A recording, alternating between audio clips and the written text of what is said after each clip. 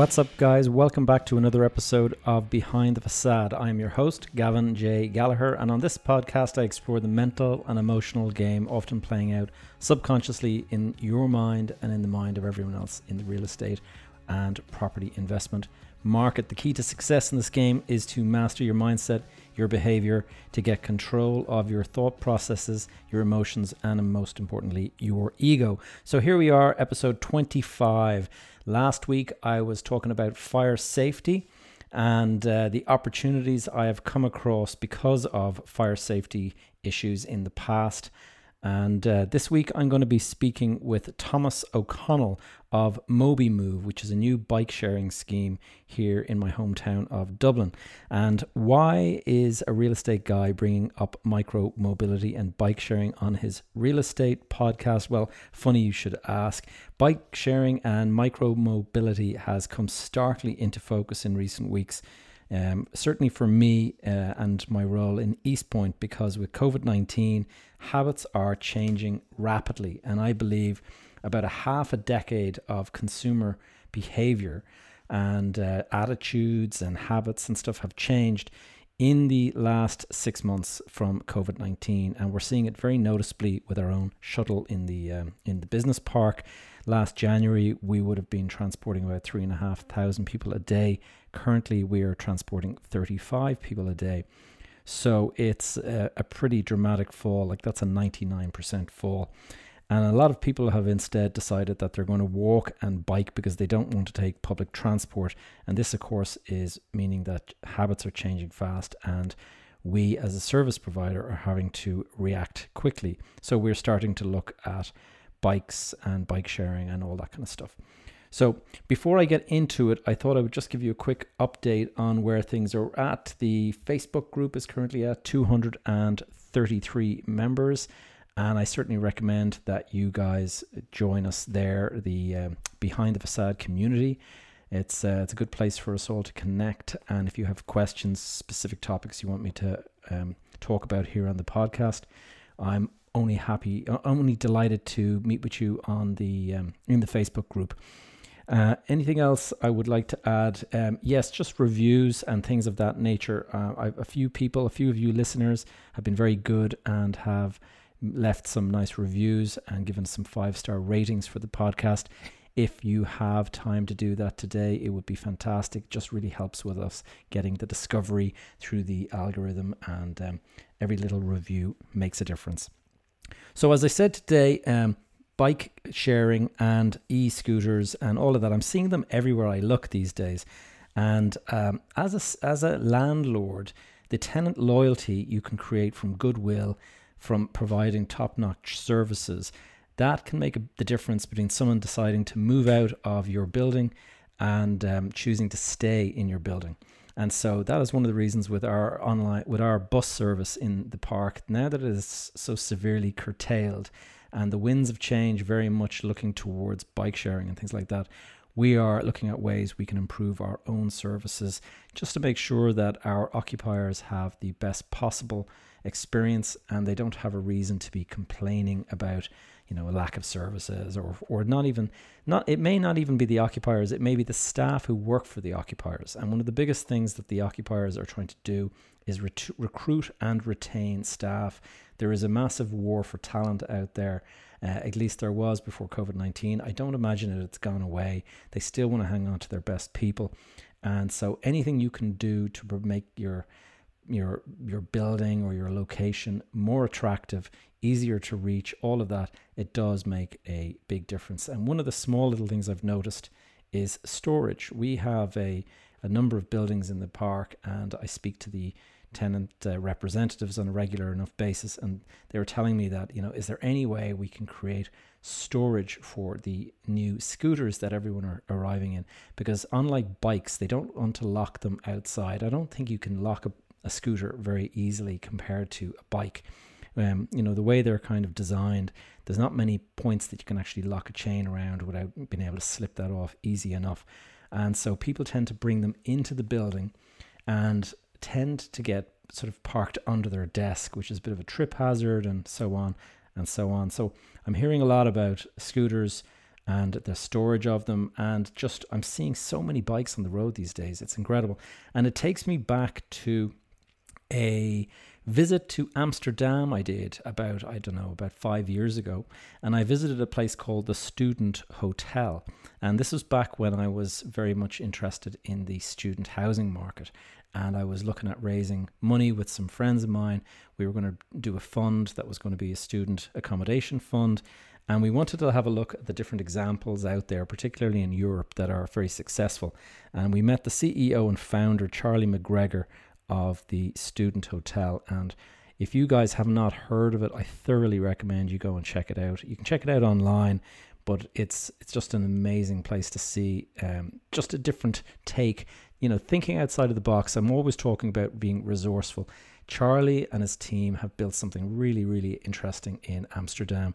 And when I was in the basement of his building, and this was a former office building that they had converted into student housing, but instead of it being a typical student housing place, they actually turned it into a hotel where you can rent the room. So I could arrive as a non-student and just book a night in the hotel. So that doesn't have to be, you don't have to be a student, but it is next to a student or next to a university campus. So it was mostly students that were interested, and they could take it for a year-long lease if they wanted, and they would pay student accommodation prices, or you could take it for one night, if a visiting parent or a visiting professor would take it for a night or a week or whatever it is, and they would get accommodation rates that are kind of pretty much in that region.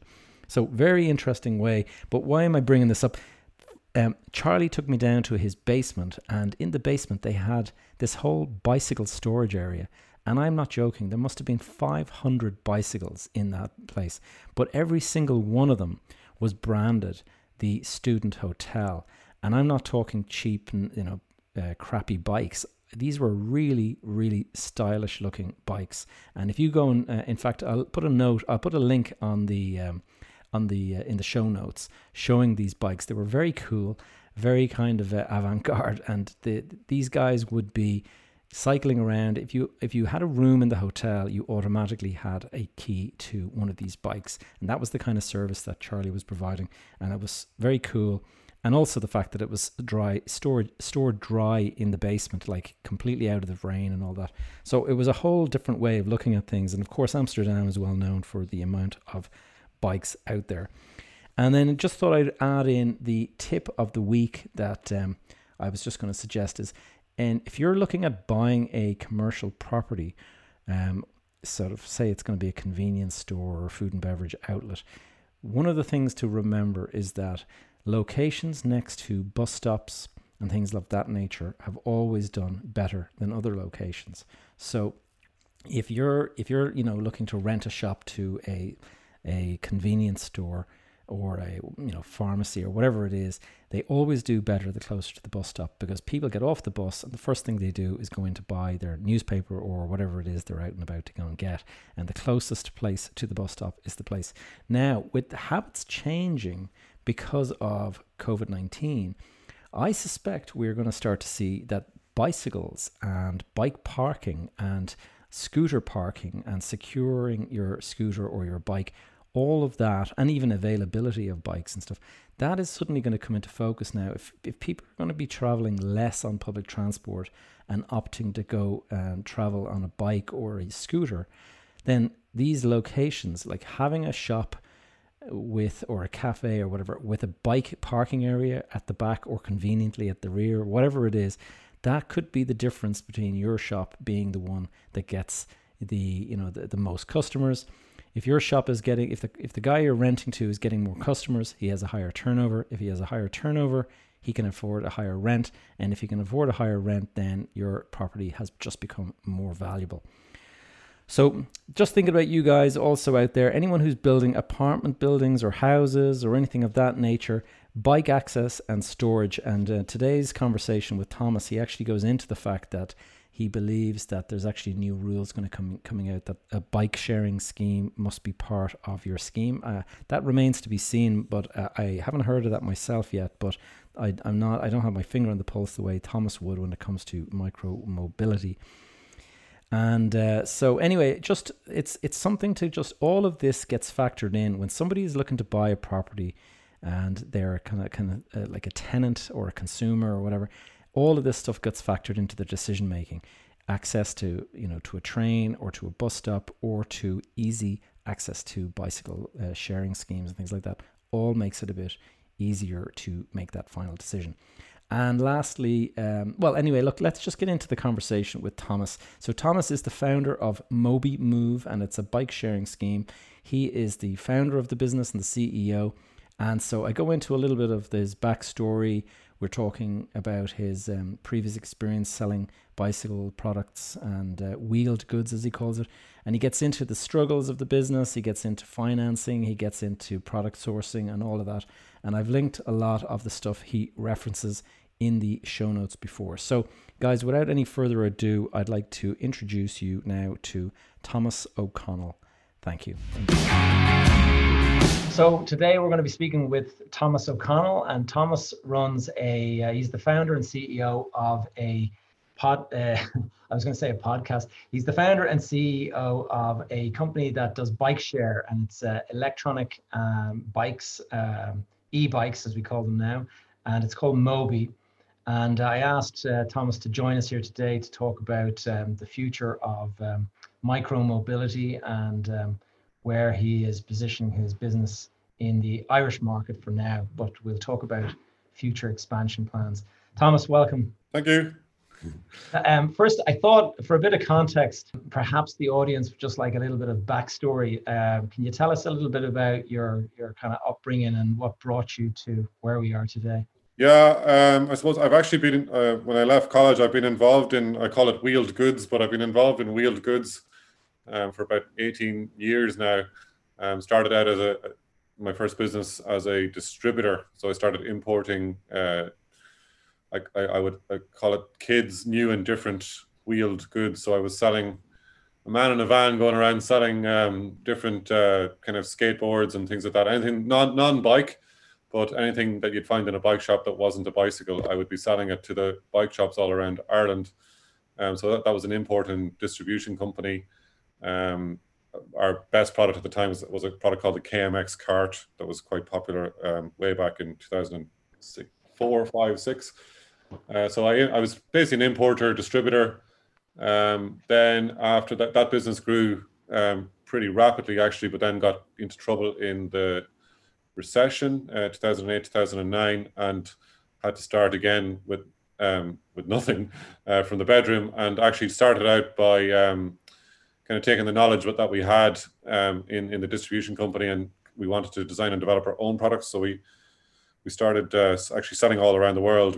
We developed a product called the Y Bike, and got it designed, developed, and sent to China to get it manufactured, and actually started selling it all around the world. It was a kid's balance bike that evolved into a merger with the factory that owned the Flickr scooter. So we created a joint venture with them, and that company became a company called Yvolution. And we ended up, so nobody knows actually that the Flickr was a really famous product in Ireland. It was probably the best selling, quickest selling, and highest selling toy ever in Ireland. It took off after it was like every second kid I think had one after 2 years. So we actually went into a JV with the owner of that product, and improved it and created a whole lot of other products behind it. But we actually went and sold it all around the world to Toys R Us and Walmart. We were supplier of the year to Toys R Us. It's an unknown Irish success story. Wow. We got about 32 feet of space in Toys R Us USA. We were supplier of the year 3 years in a row. Same in Canada, Japan. We were supplying the likes of Halfords, Argos, Tesco, all the kind of mid-mass retailers around the world with a range of kind of kids wheeled goods that we were designing and developing here in Ireland and producing in China. So it grew very, very big very quickly. And then that business kind of grew quite quickly. It was probably 2000, we started that launched in 2011, and then up to 2016. That was kind of we were kind of going, what are we going to do now? What are we going to do next? We were looking at other categories. We actually looked heavily into electric and decided we were going to launch a consumer brand. So we'd be designing and developing electric wheeled goods, scooters, bicycles, more at the end of the adult market. And actually, right at that time, I was in China and saw when the first kind of what we call dockless or stationless bike sharing businesses started launching. And I saw all these bikes. You were in Shenzhen. There was hundreds of thousands of dockless bicycles, but you could see how popular they were, and you kind of were. It was at the time that Uber was, all the hype, and I basically said to myself, this is going to be the next Uber, because it was such a convenience. There was so many bikes everywhere. You'd just walk out, you'd literally use your app and get one. But obviously there was lots of problems with that business model. There was too much money went into it, and there ended up being mountains of bikes in China that went to landfill. I was actually there at the same time. Sorry. Yeah. I've seen some of those photographs of literally like football fit pitches filled to the brim 30 feet high with bicycles that are all being dumped. Yeah, it was basically like it was kind of the Chinese way. I mean, they were going all at it for market share and more bicycles. The mentality was you'd get more users on your bike, and they were doing up to all kinds of tricks. They'd be scratching each other's QR codes off the bikes and moving their bikes in front of the other guy. It was kind of the Wild West. There was no regulation around it. And I was also in California, just weirdly at the same time as the first shared scooter company launched, which was Bird at the time, and they launched in what's that place called? Santa Monica, and I saw them taking off there. But yeah, I think so. What was happening around that time is like cities like Dublin and European cities were seeing these kind of venture capital fuel companies, and they were kind of half afraid and half welcoming the idea of stationless or dockless bikes. And there was this kind of like, I suppose the approach of some of these companies was raise loads of money and just go put them on the street. Doesn't matter what happens. It's about kind of scale fast and figure out profit later. Whereas Dublin and a few other cities actually took the approach of, okay, we like these things, but we don't like mountains of bikes on our streets. Everywhere. And actually, in a funny way, they were actually kind of way ahead of a lot of other cities, and where cities are actually moving to now was they, I would say, cleverly said, okay, we like this, but we want them to be locked to Sheffield, bike stands. We wanted a slow, controlled approach. We want you to do X amount this year and X amount that year. We don't want them taking up the pathways and the sidewalks and things like that. So Dublin is actually a very good example of dockless schemes that have actually launched well without much backlash and much of the issues of other cities. Even Paris only last year let like 10 different scooter operators into the city, and people will tell you if they've been there, they'll say it was absolute mayhem with scooters literally all over the streets. So that's what they've done. So I saw that, I got excited about it, and actually 3 years ago decided I was getting out of there was a kind of a decision to be made about staying in Yvolution, that business, or getting out, or what we were going to do. Would we all sell the business? So it ended up that I sold my shares back to the shareholders because I got very, very excited about this space. And I was going to be one of those companies that actually did just put 500 bikes on the streets of Dublin. I was literally pressing the button to buy the bikes, and I said, "No, look, actually, I'm going to wait here." And the thinking was, this could go horribly wrong. Or actually, the thinking was at the time was actually, I think it's going to evolve into electric bikes, and I think some other clever dude is going to come along here. If I have all these bikes on the street, some other dude is going to come along and put a load of electric bikes on the street, and it's going to kill my business. So I'll wait a little bit and kind of see what's happening. So I did. I kind of waited. I went to UCD and said, look, can I be an operator there? And in the meantime, what actually ended up happening was Dublin then put out a license for stationless bikes, and we applied and we won a license. So I didn't expect that to happen. How many did they put out? They have two operators, ourselves and another company called Bleeper Bike. So they're Bleeper Bike are the white bikes. So Bleeper Bike do have a fleet of kind of pedal bikes, and they've started to do really well actually this year, because fleet size is very important. So they started out with a small fleet, I think 100 or 200, and then they got to maybe 400. But this year they're up to about 700, and now you can see it. doing really well. They're getting a lot of good usage because they've got a big fleet in the city. And then so we've come along. We're number 2 now, and we decided electric was the way to go. So obviously the bikes are way more expensive than a pedal bike, but we won the license, and that was last year. We were kind of preferred applicant, so we kind of knew that we'd be winning it. So we kind of started going, oh right, and let's try and figure out what bikes to go with and what software. So we spent a good few months figuring that out, and then brought in bikes in November. The idea was that we would trial them on DCU, and we did that just to get used to everything. And then we were all set to launch those bikes in Dublin. 1st of April was the target, and we were about to do a big launch, and coronavirus obviously got in the way of that. Yeah. And timing. I think you know a bit about it. We did a kind of a what the hell are we going to do now kind of thing, because there's no people in the city.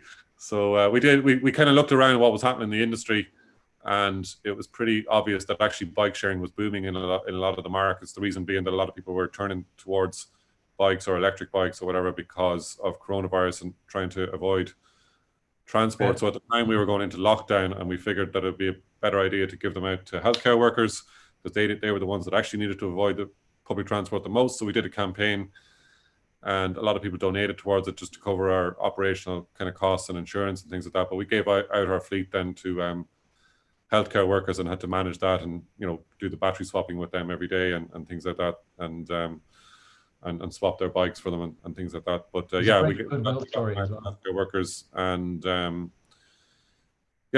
was I suppose a good thing to do, and we got a bit of publicity out of it as well. And we had some bikes left over.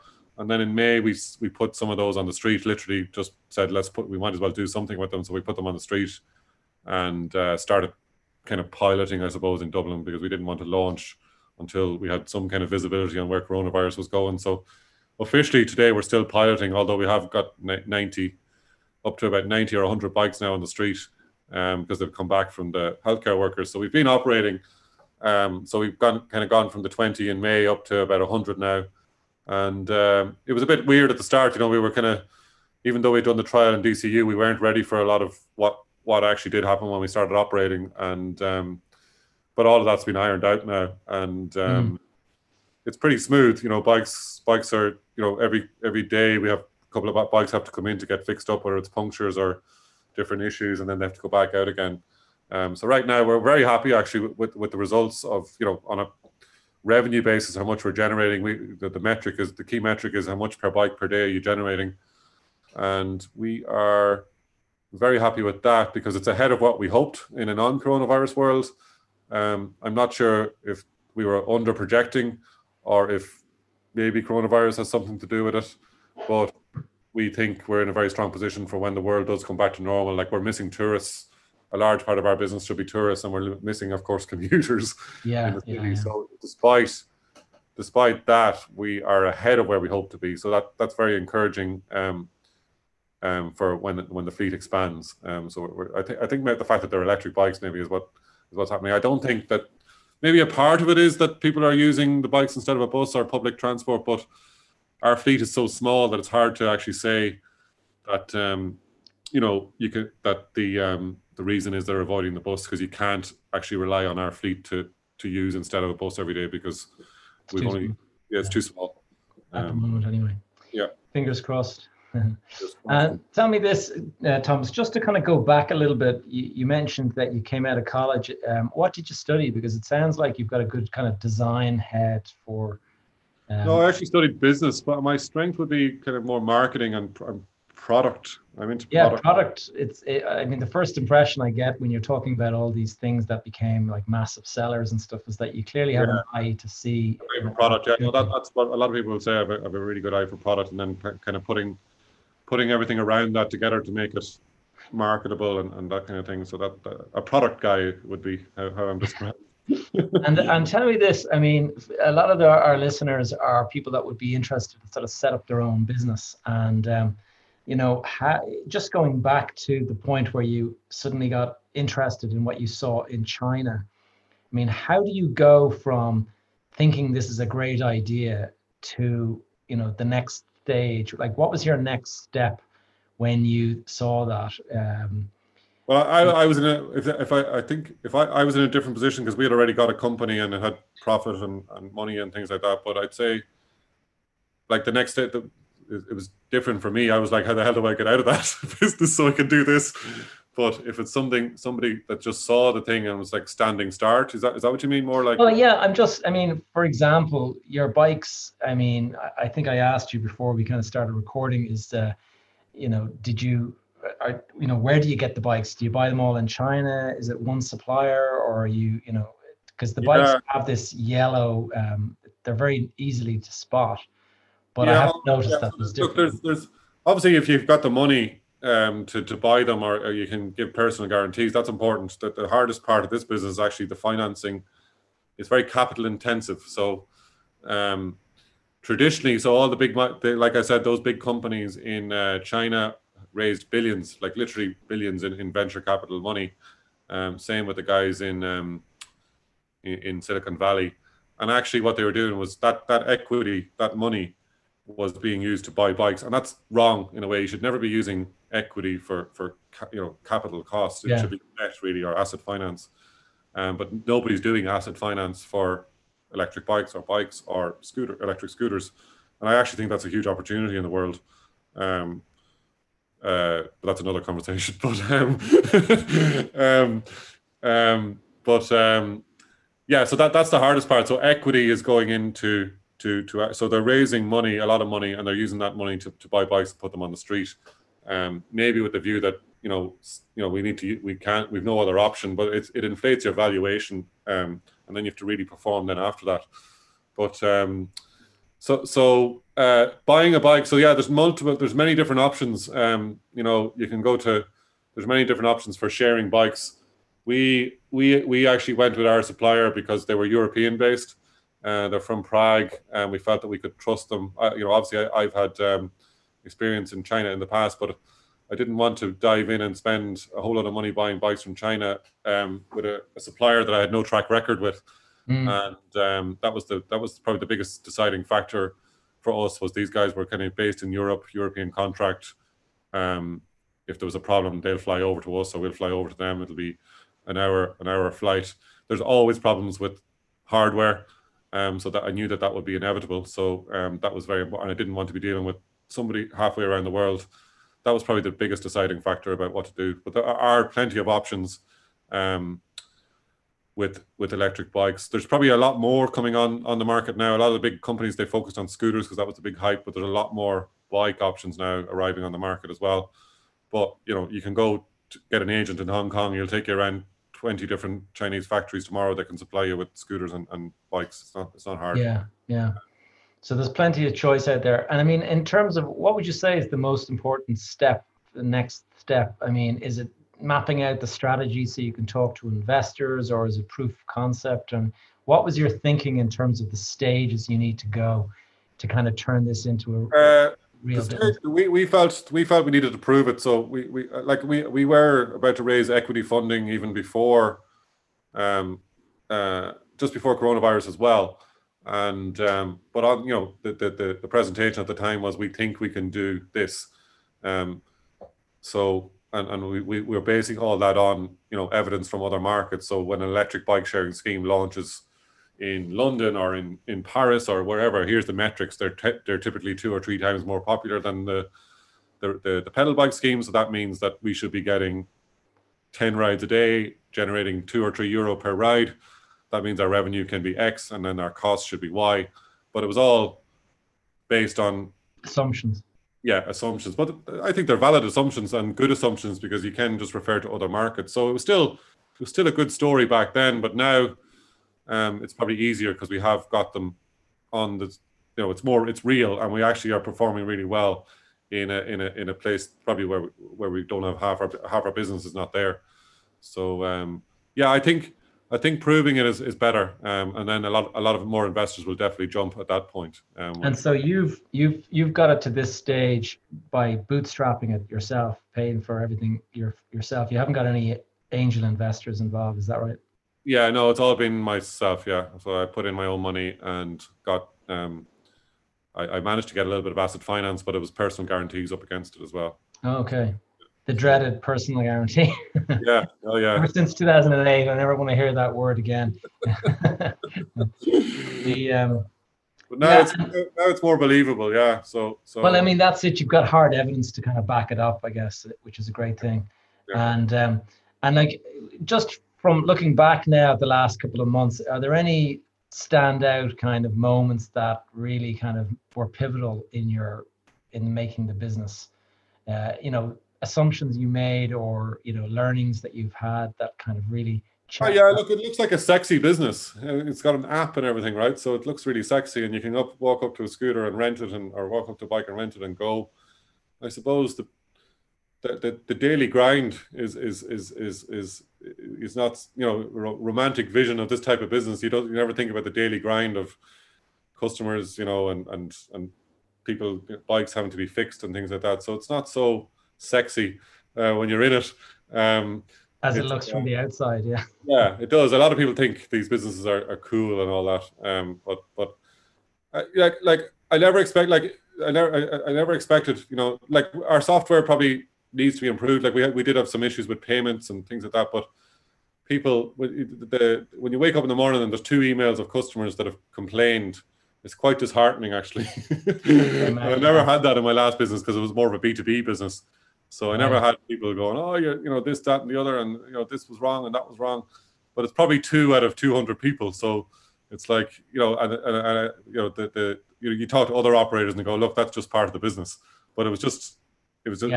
Well, as we were saying earlier, the reality is that when somebody's had a great experience, they tend not to write to you to let you know. Yeah. If they've had a bad one, you just have to tell yourself that every day. So it's a mental thing every day to go, oh yeah. I wish the other 198 people who had a good time would write in as well. Yeah, but they don't. Yeah. Well, it's important that people here understand that, because it can be pretty disheartening, and you got to kind of build a resilient mindset around all this kind of stuff. Yeah, so that's annoying. Bikes, physically having, buying parts and getting mechanics to fix them or fixing them yourself. There's a daily grind there all the time that just doesn't look like there is kind of. And do you have a team built around you now, or Yeah. We've got. I think we've got. I mean, the way the business works is you scale it with your fleet size. So depending on the amount of bikes you have, you need a certain amount of mechanics, right? A certain amount of customer service and guys going around swapping batteries. So. But in terms of when you started the business, was it just you, or did you have a co-founder or any of that? No, it was just me. And then I've given some small shares to some of the staff that I brought in as well. And in terms of the technical side, so the software and stuff, is that something that you've developed yourself, or are you hiring in? No, we hire. We rent it. It doesn't make sense to develop ourselves. You want to have a lot of, like, it would cost $300,000-400,000 to develop something like that. So it doesn't make sense for where we're at. We would rent it from other people. And the benefit you have there is that like people that specialize in software, they deal with hundreds of operators around the world. So everybody's asking for different features and new features. So you get the benefit of 100 people asking for things that will improve their business, versus, one guy kind of stuck in Dublin, thinking this is the right way to go. Software. But at a certain point, if we had a large fleet, just from a cost perspective, it probably makes more sense to develop in-house. In the future, but again, that's probably another year or 2 away at this point. But if we had 10,000 bikes, it would be silly to be paying €7 per bike per month when we could probably just develop the same thing in-house. And tell us this then, the expansion, like Dublin is the current market. What's the plan then? Have you got kind of like a plan for the next 3 to 5 years? Is the intention to kind of go national or international? What's the next step for Moby? I think like the way this space is working out at the moment is it's very much VC fueled, and I think and a lot of it, like, what's very important is lifetime of the vehicle. And scooters, everyone's got this hype about scooters because they all saw a lot of money poured into it, but they've all got problems now because scooters don't last very long. and they are also a little bit of a hype, so they do get used a lot straight away. So the hockey stick was there at the start, and VCs are putting in all the money, going, this is the future. But if you look at markets where they've been around now for a while, people tend not to use them because really they're only replacing walking.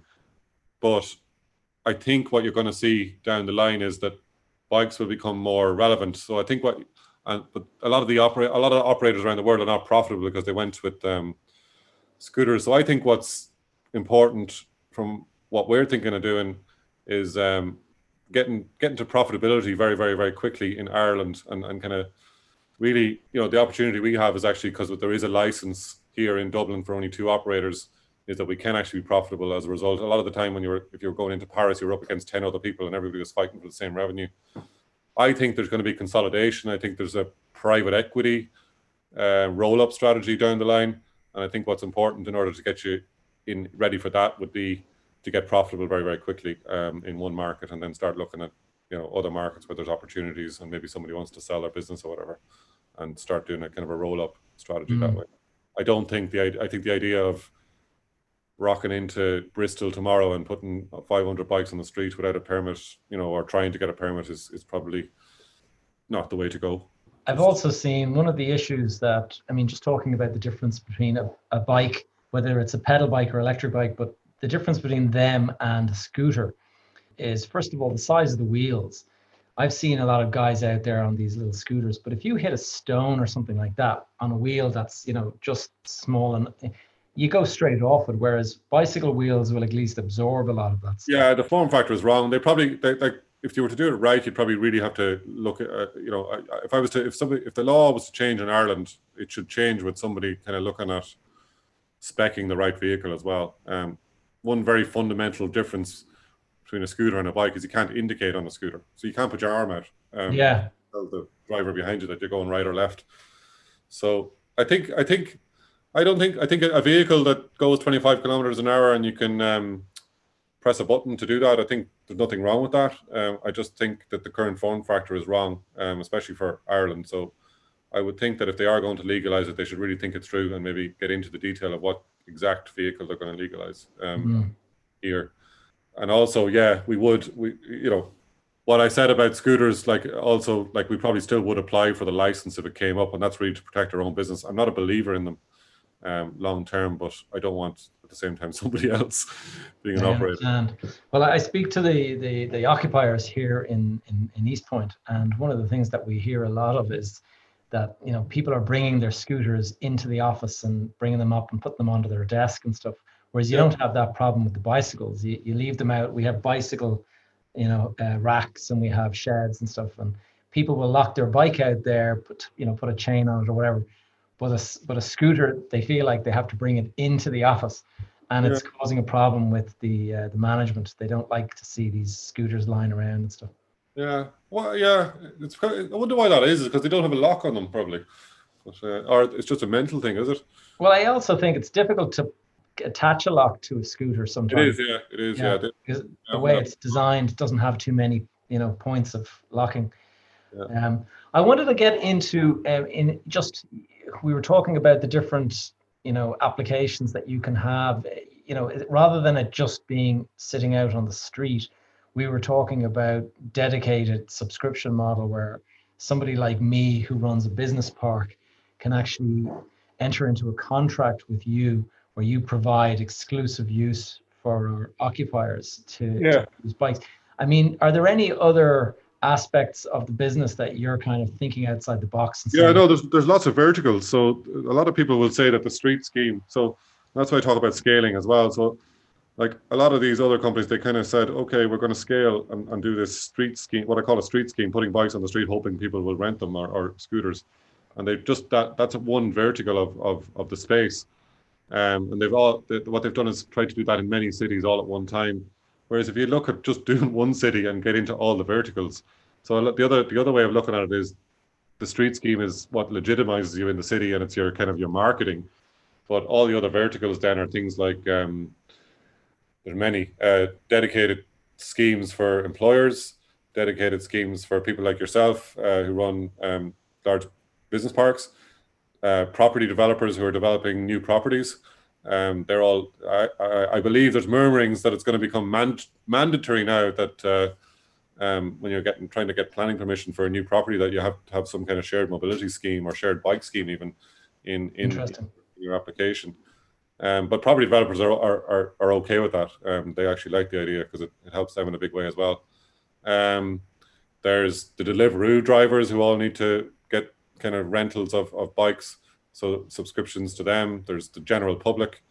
So there's a new kind of thing happening called the Netflix of bikes or electric bikes. Basically, you subscribe to a bike instead of owning one, and there's a whole lot of benefits to that business from a consumer perspective as well. So instead of having to fork out €2,000 or €3,000 to buy an electric bike that might get stolen and you're going to have lots of maintenance issues, you just subscribe to one. It arrives at your door. Anything goes wrong, it's swapped the next day. And generally, the cost of subscription should outweigh the cost of ownership when you add up all the costs. That's another vertical. We've been dipping our toes into that and into the Deliveroo business at the moment, and then we've had a lot of inquiries from employers as well who want to figure out how to do dedicated schemes for their staff when they start to return to the office as well. It's something that's quite common. So if you somebody like yourself or somebody who's developing a property or a large employer, basically anybody in your property or in your business park or in your company can basically, there's a set amount of bikes that we supply to you. Could be 20 bikes, could be 100 bikes. Those 100 bikes can be branded for your business or your development.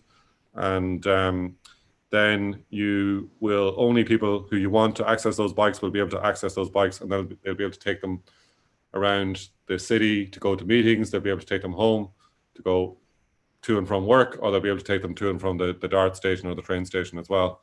So it's basically the main difference is that it's there all the time and it's reliable, and only your staff or whatever can access it.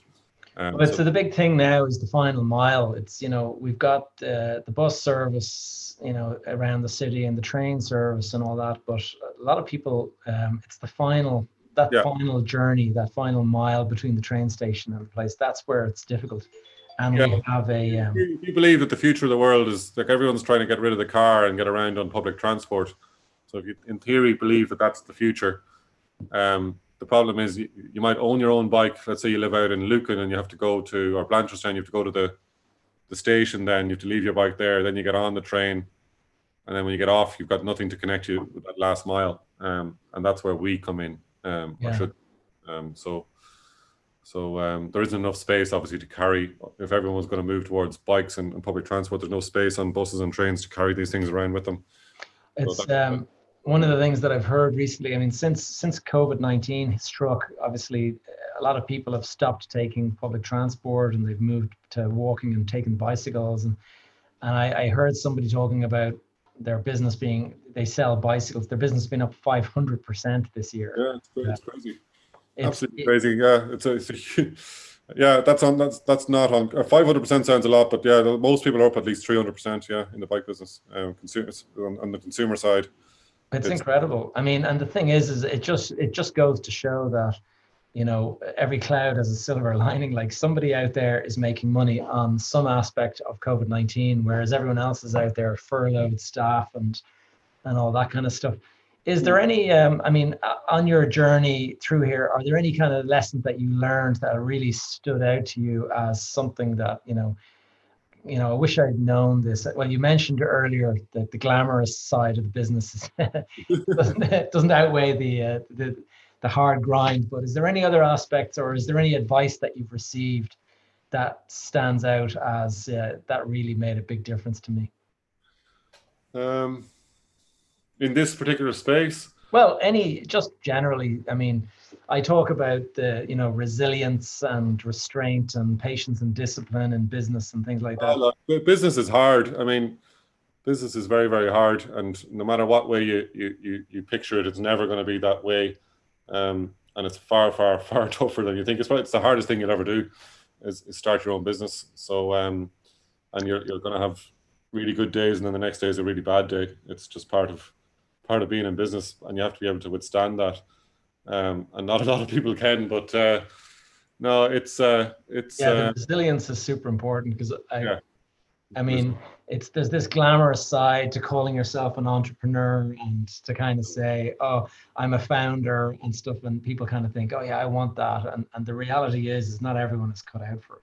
The Mark Zuckerberg effect. Yeah. It's I don't know how much you read into all that kind of stuff, but they call it the Mark Zuckerberg effect. A lot of younger generation people believe that they're entitled to, equity and everything that when they walk in the door, because they could go out and start a business tomorrow because Mark Zuckerberg did it and he's in their face. When we were young, there was a rich guy in town, but he had worked his ass off and he was 60 years old and everybody respected him. But today Mark Zuckerberg is there in everybody's face and he's 30.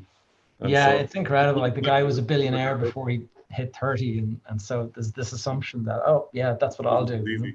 Yeah, and I should get equity for kind of showing up at 9 o'clock in the morning. That's a big problem. The future of human resource managers are all really worried about it.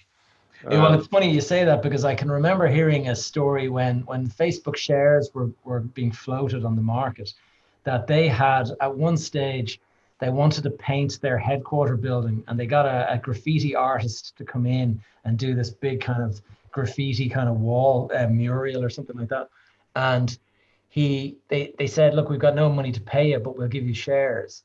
And the guy said, yeah, okay, fair enough. And so when the IPO happened, I think the guy made 50 million off of that. Yeah, I mean, just because he was there and he decided to take equity instead, Yeah.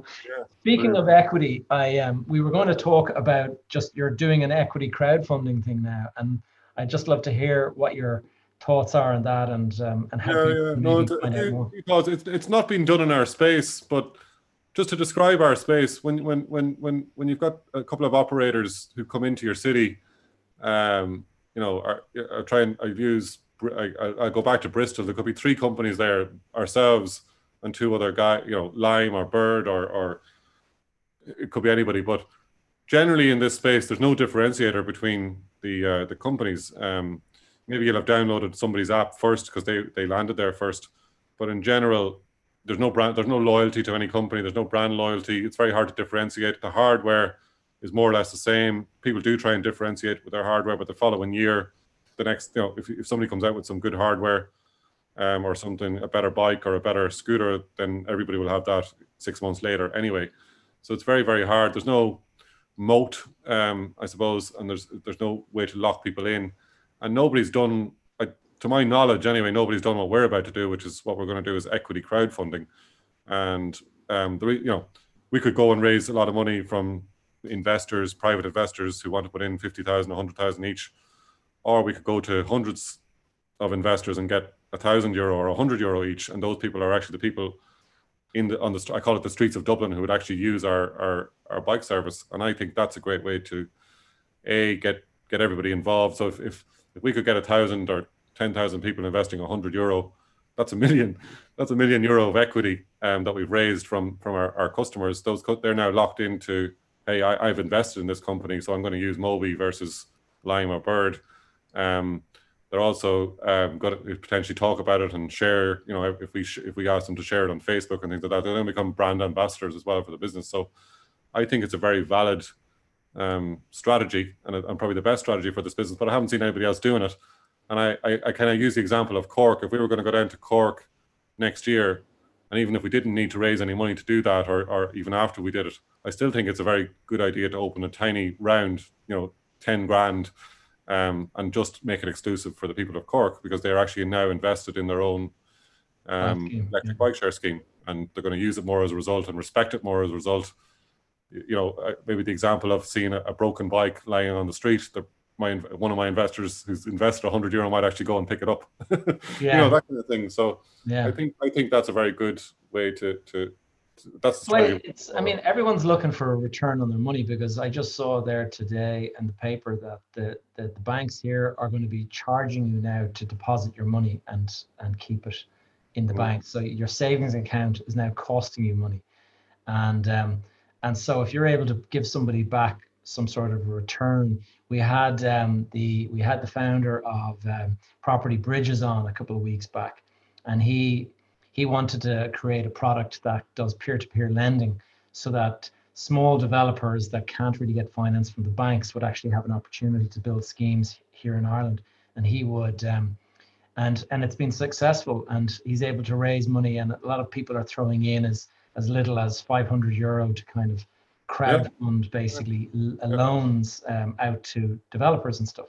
And so I think it does work, and it does give people kind of a brand loyalty kind of sense that I own a share of these bikes all around, For sure. And we're able to do things like obviously our biggest problem, you've got professional investors. I actually, it's something I need to bring up with my advisor on Monday.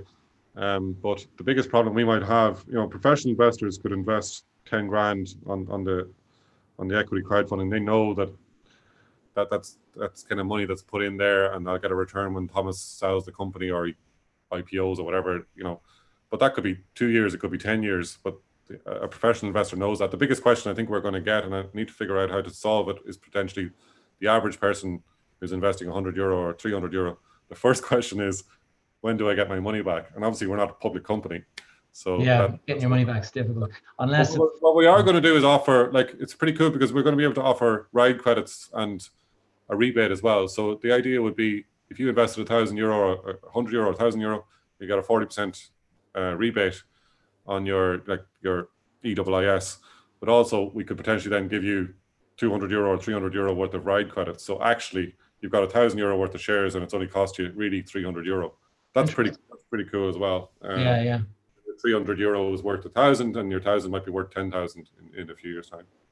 So. And then you've got plans to expand internationally. Will you use the same way to fund that?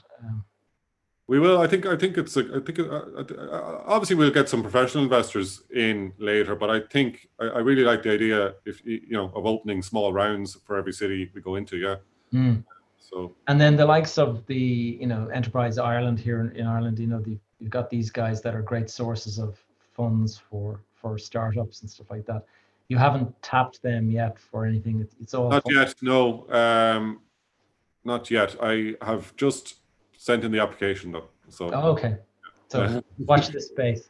Yeah. So they could potentially match fund the equity crowdfund.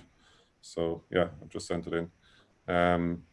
We didn't. There was no urgency to raise money, so we weren't. It wasn't something that was I needed to do in a hurry. So it's been a slow process fundraise. The other thing I've looked on that peer-to-peer.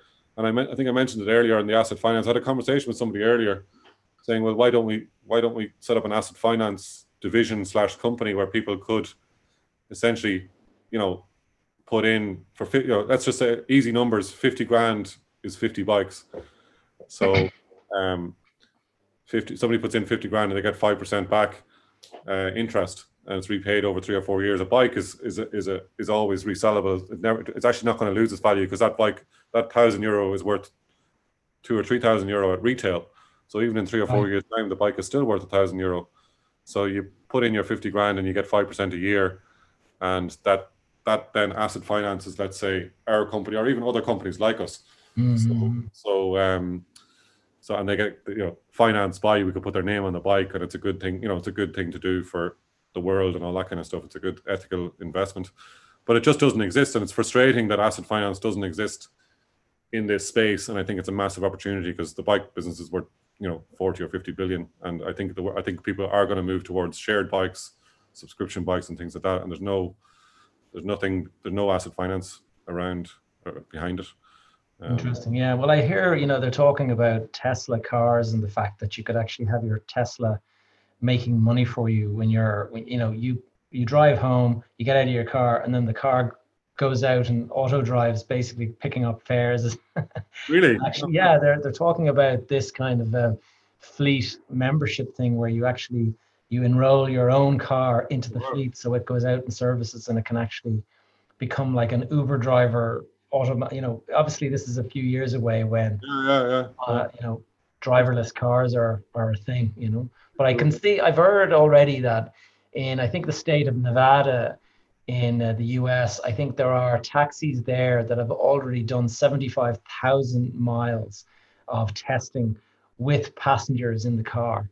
Now they have a driver who's there ready to take over if there's an issue, but the actual car has driven autonomously 75,000 miles now. So it does seem like this is becoming a reality for the future. And I'd say 10 years still though, but yeah, at least 10 years before we'd see it here anyway. But, yeah, I do think it's a while because people it takes time for people to get adjusted in their mindset and stuff. Yeah. Tell us, Thomas, the equity crowdfunding, is that live or is that going live? Is that it's going on Tuesday. What date is today? Today's the 15th of October, so yeah, Tuesday the 20th. It should be on Spark crowdfunding. They're like crowdfunding. The Irish kind of, there's Crowdcube in the UK and Seedrs, but Spark crowdfunding is the Irish version of that. Okay, well, I'll put a link in the description below. So if anyone wants to check that out, they can do that. Yes. Finishing up, Thomas, just was going to ask you, is there any books or any kind of resources that have stood out for you as being super helpful in your journey over the years? Does anything? I'm a big fan of Steve Jobs. He's a product guy, but so I read all his books. So Richard Branson as well. A lot of his books. I can't tell you the names. They're just over here on the. Like a virgin. So yeah, business biographies basically around specific iconic figures like Steve Jobs and Richard Branson. Yeah, they've been what I read. Every Christmas when I go home, I take a few of those books and read them. Yeah, one of my favorites growing up was reading about Howard Hughes, the airplane American aviator. Yeah, and he was an aviator and a filmmaker, and then he got into all sorts of stuff. He got into airlines, and he was the owner of TWA, I think it was, and I mean, it's just incredible story. Very eccentric fellow, wasn't he? Super eccentric. He used to lock himself away for months, not seeing anybody because he was scared of germs. Funny nowadays that we're in this coronavirus situation, but he literally lived in this room, and his nails would grow to kind of 6 inches long, and his hair would grow down his back and everything. And then he'd suddenly say, okay, I'm finished now. And he'd shave and cut it all, and he'd be back out like a swashbuckling kind of entrepreneur, and just a bizarre guy, but a fascinating read for anyone who's interested in biography. There's a movie. There's a movie about him, isn't there? Yeah, it was Leonardo DiCaprio played him in Aviator. Yeah, but that only covered the rise of Howard Hughes. It didn't cover the fall of Howard Hughes. Right. And the fall of Howard Hughes is just as long as the rise. I mean, he became kind of a recluse around the age of 40, 45, but he actually went on into 76 when he died.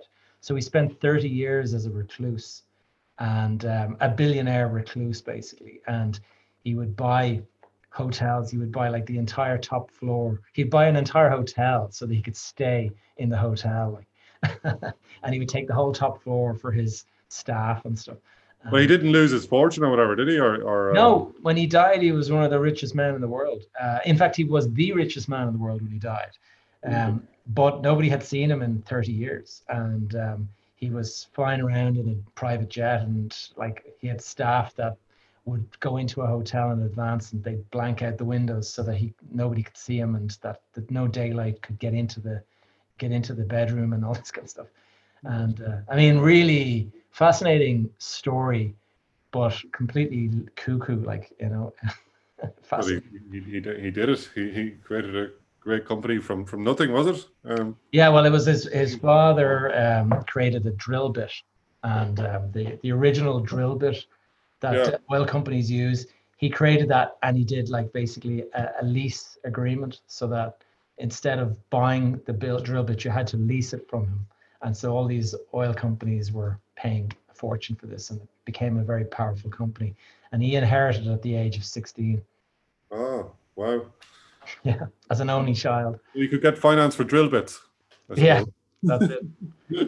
Thomas, it's been a real pleasure. Thanks so much. If anyone wanted to reach out to you, or if you wanted to learn more, what's the best way to connect with you or to find you online? Thomas at mobimove.com. Mobimove.com, yeah. Mobimove.com is the website. Okay. Yeah. So, yeah, and Thomas at mobimove.com. Great. Yeah, cool. Thanks, Gavin. Pleasure. Thanks a lot, Thomas. Take it easy. All right, guys, I hope you enjoyed that conversation with Thomas O'Connell of Mobimove. I've put a link to his website and to the Spark crowdfunding website that he mentions about his equity funding, crowdfunding that he's going to be doing this week. That's Spark crowdfunding. It's going to be in the show notes. I didn't see a link to it, to his actual campaign at the time of recording this, but I may drop in that link at a later stage. So depending on the time that you're listening to this podcast, you might find that there is a link below. So that's it, guys. That is it for episode 25. I can't believe I've actually made it to episode 25. When I started this thing out, the average of most podcasts, I think they say if you make it to episode 7, you're in the top 90% or something like that. So anyway, I'm glad you're enjoying the podcast. If you have any suggestions, questions, topics you'd like me to cover, please, by all means, drop a note to me, either in the Facebook group, or you can find me on LinkedIn, Gavin J. Gallagher, and Twitter, and all of the various places. I'm across them all under the handle Gavin J. Gallagher. Thanks again for listening. If you have anything you would like to do for me, the one thing I would ask is that you please consider that review. And if not a review, at least share this podcast out with a friend that you think might find it valuable. But the review really helps with discovery and helps us get out there helping more people. If you would like to join the Facebook group again, that is Behind the Facade Community. I'm active in the group with videos, and I answer all of my members' questions. Whenever they drop a question, they always get a response from me, and often I'll turn it into an actual podcast.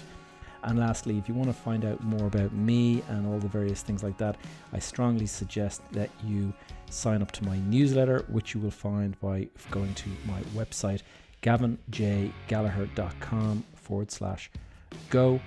So that's it, guys. I hope you enjoyed this week's podcast. It's dragged out a bit longer than I expected, but we're back down doing the longer podcast. So hope you're enjoying it. Until next time, have a great week.